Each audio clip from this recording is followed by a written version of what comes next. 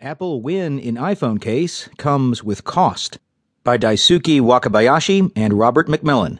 From the Wall Street Journal Tech section. I'm Alexander Quincy.